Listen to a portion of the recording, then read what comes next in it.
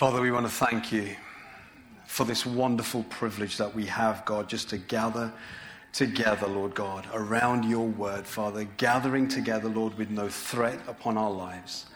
That, Lord, that we can freely enter in, Lord. And sometimes it is an act of the will, Father, and of the volition where, God, we, Father, have to speak in the same voice as the psalmist, Lord, who says, "Why are you downcast, O my soul? Get up and hope in God." And Father, we thank you that the moment, Lord, that we begin to press into you, Lord, you don't delay, Lord God, but you come and you meet with us. And Father, that's my prayer this morning. That God, that as we continue to look at who you are, Holy Spirit, will you open hearts this morning? Will you open minds, God? And Father, will you just cause, Lord, the atmosphere to be so thin, God, that we can just enter in and press in to know you more. Father, we worship you and we love you. And we just pray now, God, that you will just perform open heart surgery upon us, Lord. And may it be a word, Father, Lord, in season, a word, God, that will just speak, even if it is for just one person here this morning. Although, Father, I pray you speak to us all. So anoint my mouth, God. Father, anoint your word, anoint our hearts and our minds. And Lord, may we be receptive to hear what you want to say. For in Jesus' name we ask. Amen and amen.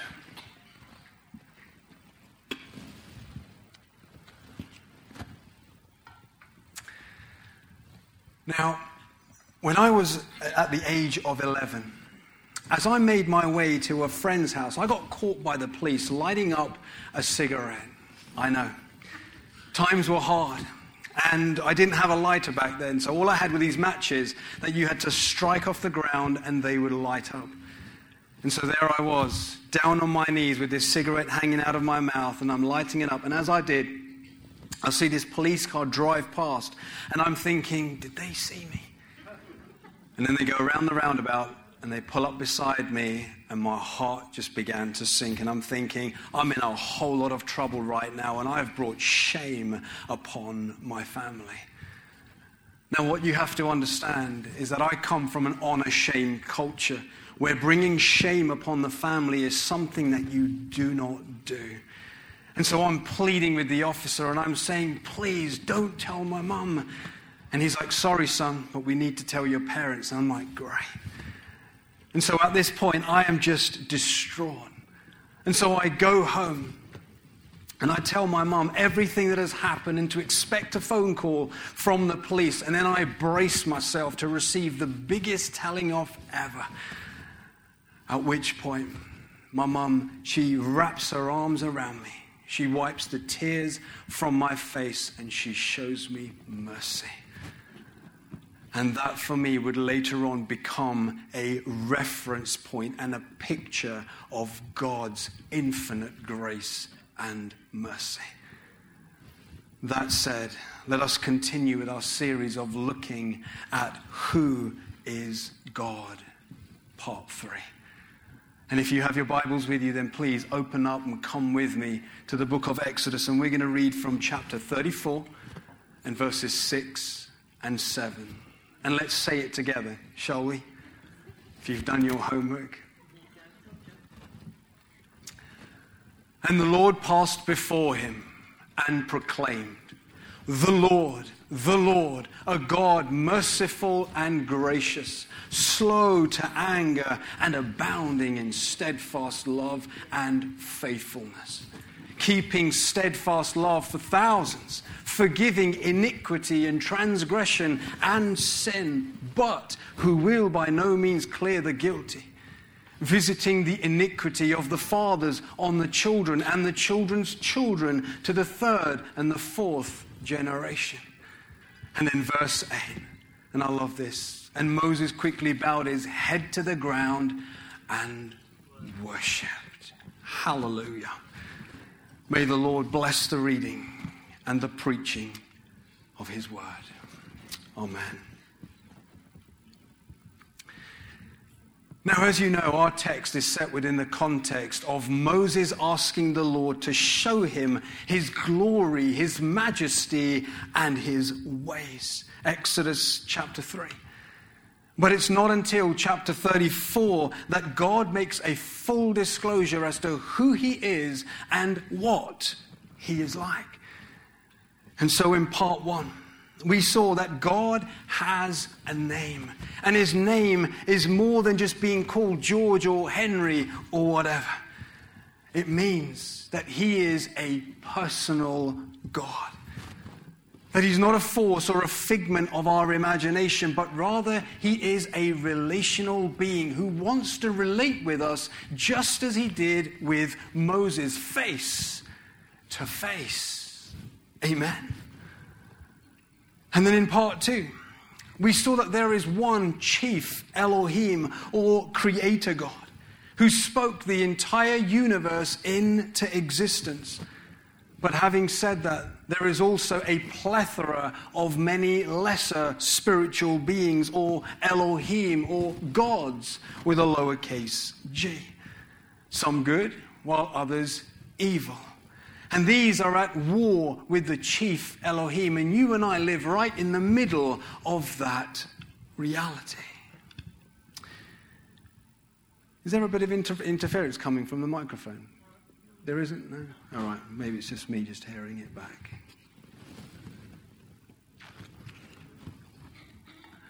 Now, imagine that you were living approximately 1,500 years before Christ in the ancient Near East, where the world is filled with gods and goddesses, most of which who aren't even nice. In fact, they are malicious, malevolent, and mean-spirited right down to their very core, as some demanded child sacrifice, as we saw last time. And so, if you were a Hebrew slave living over 1,000 years BC, then you would have lived under the fear of the gods. But then one day, along comes the God of your ancestors, the God of Abraham, and the God of Isaac, and the God of Jacob. And this God, or Yahweh, is unlike any other. Because he is set apart, and he has no rivals, and no one compares to this God. Praise God. And so, and in addition, that this God, he is not angry at the world or unpredictable and unstable, no. But rather this God is filled with compassion, because he is merciful and gracious. Or he, in the Hebrew, he is Rahum Vachanun, which is the next line of our text. Now, these words in the Hebrew, they're a pairing, meaning that they not only sound alike, but they often sit together side by side throughout the scriptures. And each word, it explains the other. For instance, Rahum could also be translated as compassionate or merciful. And it comes from the root word rachem, meaning bowels or womb, quite literally. And so it is. It is a feeling word. It's the way that a mother or a father feels towards their child. For instance, Psalm 103 in verses 13 and 14, it says, "As a father shows compassion to his children, so Yahweh shows compassion to those who fear him. For he knows our frame, and he remembers that we are but dust." Amen. And then Isaiah 49 and verse 15, it tells us, it says, "Can a woman or a mother forget the nursing child, that she should have no compassion upon the son of her womb? Even these may forget, yet I will not forget you, says Yahweh." Praise God. And so, mercy or rahum is a feeling word. But then On the other hand, the other word in our pairing, gracious or chanun, is an action word, as it comes from the verb chanan, which means to show or to give grace to someone or something. And we see this verb in action during the exchange between Jacob and Esau in Genesis 33. Verse 4, it says, Esau ran to meet Jacob and embraced him and fell on his neck and kissed him, and they wept. And when Esau lifted up his eyes and saw the women and children, he said, "Who are these with you?" Jacob said, "The children whom God has graciously given." And the words graciously given in the Hebrew is only one word. It's the verb chanun.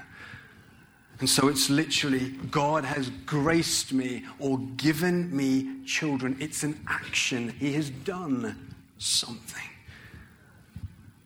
We find another example of this in Exodus 22 in verses 26 and 27, where it says, "If ever you take your neighbor's cloak in pledge, you shall return it to him before the sun goes down. For that is his only covering, and it is his cloak for his body. In what else shall he sleep? And if he cries to me, I will hear, for I am compassionate," or chanun.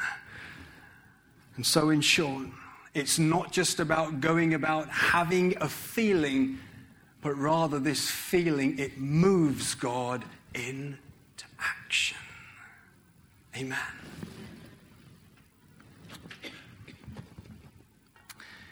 And so this pairing, it is the Father's way of saying, I feel deeply for you and I care. But it doesn't stop there, because I am moved by my compassion to do something for you. That when our backs are against the wall, as it were, and when we cry out to God, God moves heaven and earth to come to our aid. And what that looks like could either be a resolution in the form of provision or healing, or it could be the nearness of his presence, that blessed assurance that God is with us. He stands beside us and he goes before us, even in the midst of our storms. Amen. Either way, he is Rahum Vachanun, or he is merciful and he is gracious. That he not only sees our plight, but he is also moved by his compassion to meet with us and do something for us. Can somebody give him praise? Amen. Amen. Now, holding that together, let us go to the book of Jonah and let us read from chapter 1 and verses 1 and 2. And it says this. It says, "Now the word of the Lord came to Jonah, the son of Amittai, saying, Arise, go to Nineveh, that great city, and call out against it, for their evil has come up before me." Now, Nineveh, as you know, today is located in modern-day Iraq, and it goes by the name of Mosul. But back then, it was the capital of Assyria, the enemy of Israel. And to say that they weren't a very nice people would be somewhat of an understatement, because they were a barbaric race. And just to give you a little flavor, allow me to read this excerpt from a recent article that was featured in The Guardian by Jonathan Jones. And he writes, "Assyrian art contains some of the most appalling images ever created.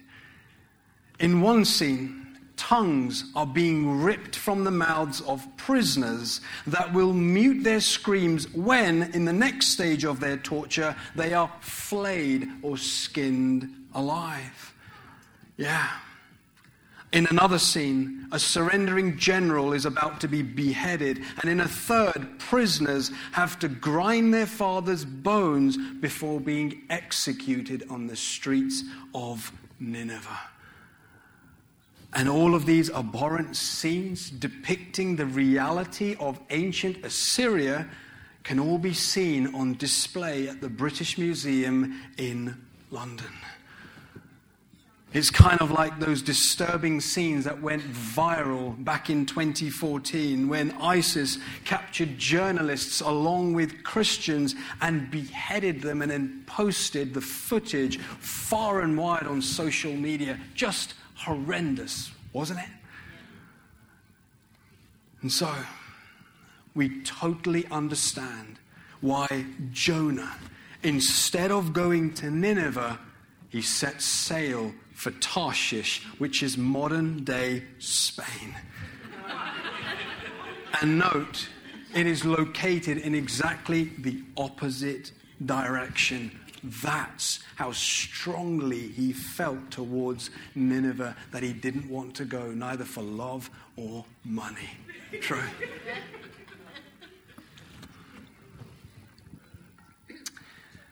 Now, up to this point in the story of Jonah, all we know is that the prophet is on the run. But we don't know why exactly until we get to chapter 3. Because it is there that after being swallowed and spat up by a fish, that Jonah finally does what he was told, in that he delivers God's word and he preaches his very short sermon, which essentially is, "Yet 40 days and Nineveh shall be overthrown." Jonah 3 and verse 4. And as he does, it's every preacher's dream, revival breaks out. And let's pick it up from verse 6 onwards. In the NIV it says, "When Jonah's warning reached the king of Nineveh, he rose from his throne, took off his royal robes, covered himself with sackcloth, and sat down in the dust. This is the proclamation he issued in Nineveh. By the decree of the king and his nobles, do not let people or animals, herds or flocks taste anything.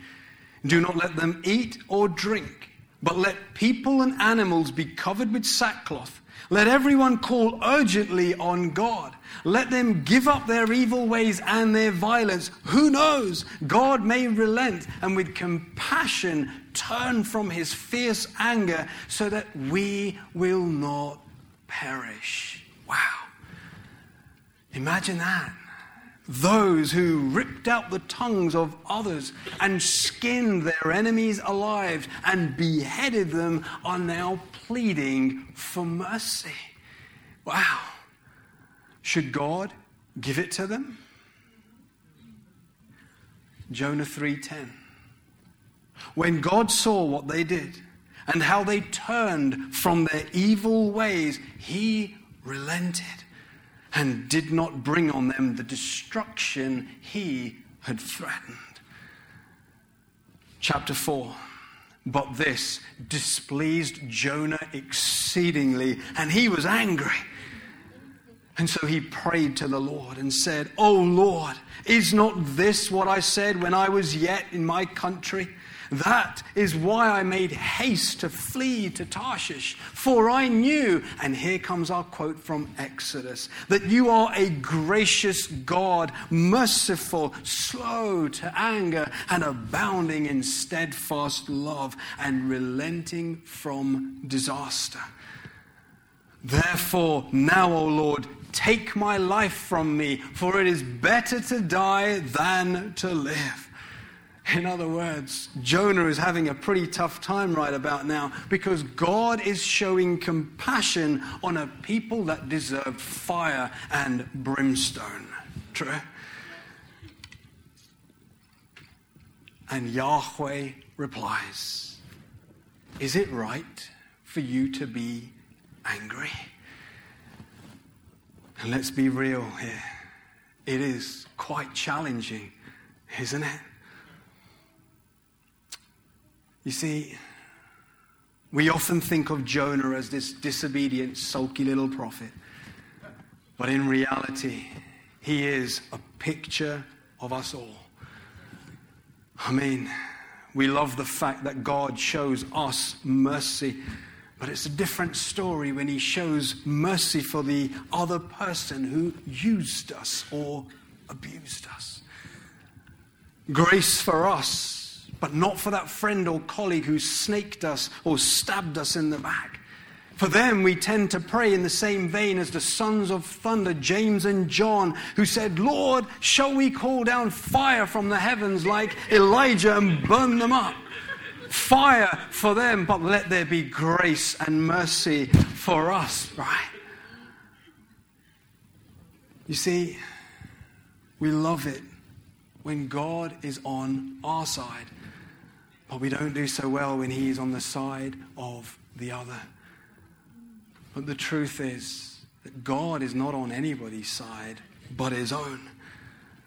And he says, I will be gracious to whom I will be gracious, and I will show mercy upon whom I will show mercy. Exodus 33:19. Because God, and we thank God that he has shown us such unmerited and such undeserved favor, because if he were to mark our transgressions, who could stand? Psalm 103. Amen.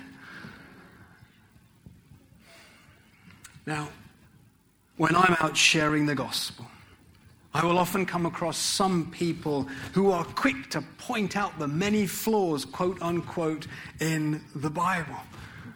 And they will say things like, the God of the Old Testament cannot possibly be the same as the God of the New Testament. Because the God of the Old Testament seems like this grumpy old granddad type figure, whereas the God in the New Testament is more chill, that he loves everyone. And so they cannot possibly be the same God. And I love to put a pin into that argument, because the truth is, the God of both Testaments is exactly the same, because they share the exact same characteristics and attributes that we find in Exodus chapter 34. And the characteristic of mercy and grace is clearly seen on display in the person of Jesus Christ. Hallelujah. Praise God. And if you'd like a couple of examples, then come with me to the Gospel of Luke. Chapter 17, and from verse 11 onwards, it's where our Lord is en route to Jerusalem, and he comes across 10 lepers who, standing at a distance, yell, Jesus, Master, have mercy on us. And the word mercy here in the Greek is the term eleeo, which is the Hebrew equivalent of chanun. In other words, just as Yahweh is merciful, therefore show us mercy, Jesus. And he does. And he heals them. Turn over the page to Luke 18 and verse 35 onwards.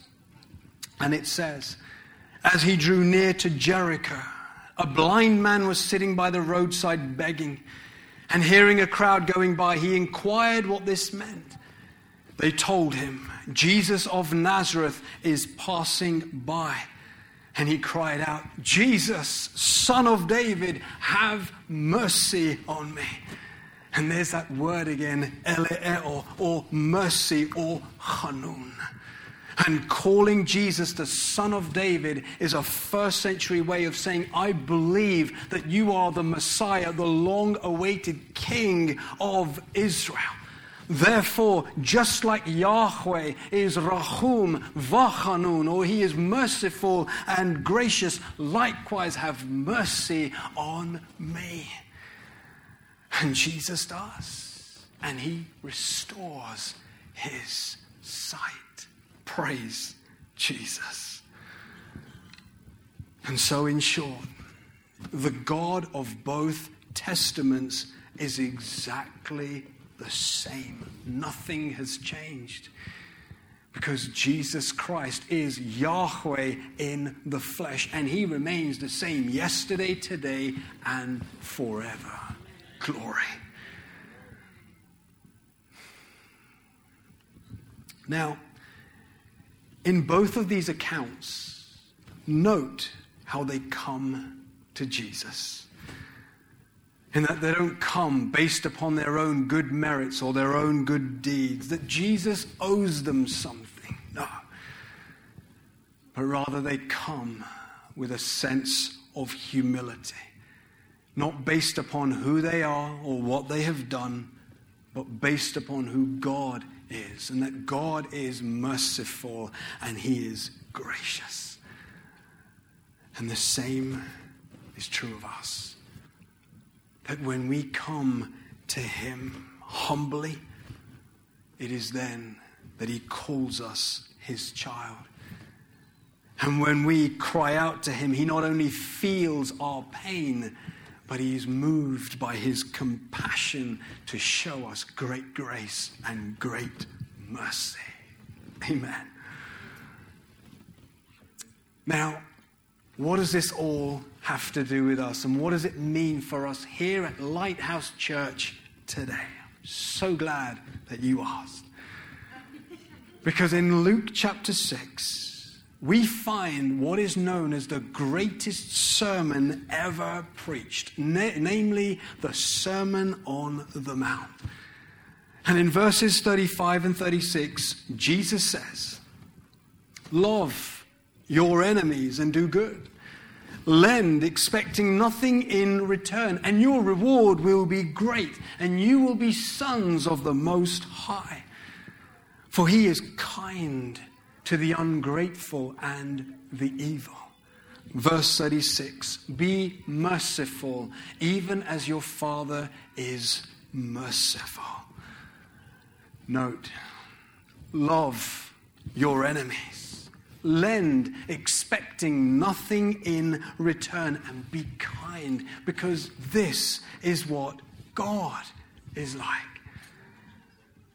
And then finally, be merciful, even as your Father is merciful. And there it is. In other words, we are called to be imitators of God. Or as the Apostle Paul put it, he says, "Imitate me as I imitate Christ." 1 Corinthians 11:1. Amen. Now, it all sounds very simple, I know. But how difficult is it to put into practice? I mean, the person who cuts us off at the roundabout, instead of giving them mercy, we want to give them what for, right? Or is that just me? Maybe I've just exposed myself there. But you see, that's our fallen human nature. But that's not what God is like. Because he is gracious, he is compassionate, and he is merciful, even to those who do not deserve it. And he calls us to be likewise. You see, the end goal of being a Talmudim or a disciple or a follower of Jesus, or whatever language you want to put to that, it is to become more like our rabbi.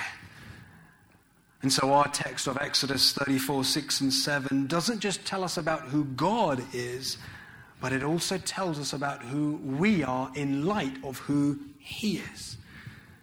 And so, because God is merciful, let us also be. And because God is gracious, let us also be. And so on and so forth. Put on then as God's holy ones, chosen ones, holy and beloved, compassionate hearts, kindness, humility, meekness, and patience. Colossians 3 and verse 12. And note, the first attribute on this list is what? Compassionate hearts. In other words, when you wake up in the morning and you put on your Levi's or your dress or your suit or whatever you put on, clothe yourselves with compassion, especially before your interaction with that difficult customer or that client or even that annoying person that we spoke of last time. They're still there. Clothe yourselves with compassion and let us become more like our Rabbi. Amen. Amen. Because as Tozer said, we tend by a secret law of the soul to move toward our vision of God. And so let us have a correct understanding of the Father, and then let us demonstrate that to the world. And we can't go wrong. True. And let us start where we are.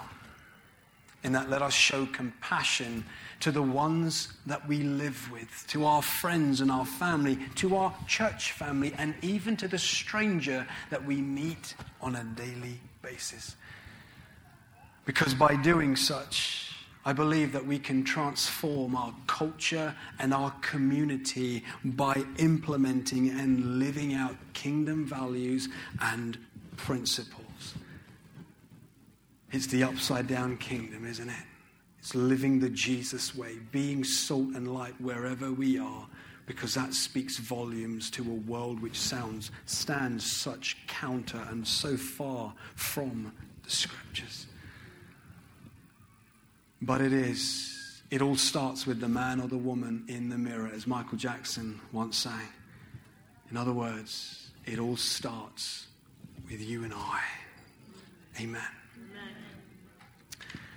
And what's more is, whilst we're on this journey together of becoming more Christ-like, let us also become one another's greatest cheerleader and champion, showing the world that we are marked by a different spirit, namely the Holy Spirit. And let us show the world this Christmas and beyond that we serve a God who is rich in mercy. That God so loved that in his mercy and in his grace, he gave and is still giving away his Son today. So let us be conduits of that goodness, that grace, and that mercy. For freely we have received, and so let us freely give. Amen. And so in closing, if you are here this morning and you do not know this Savior, the one that we call the Christ, and if God has been moving in your hearts this morning and you want to know him, then please come and grab me after the service and I would love to speak with you. Amen. Amen. And for those of us who know the Lord, I pray that we will become more and more like our Lord. And just like my mum showing me grace became a picture and a reference point of God's goodness and his grace, may we also become a picture and a reference point for others, pointing towards God's infinite grace and his abundant mercy. Amen. Amen. Shall we pray?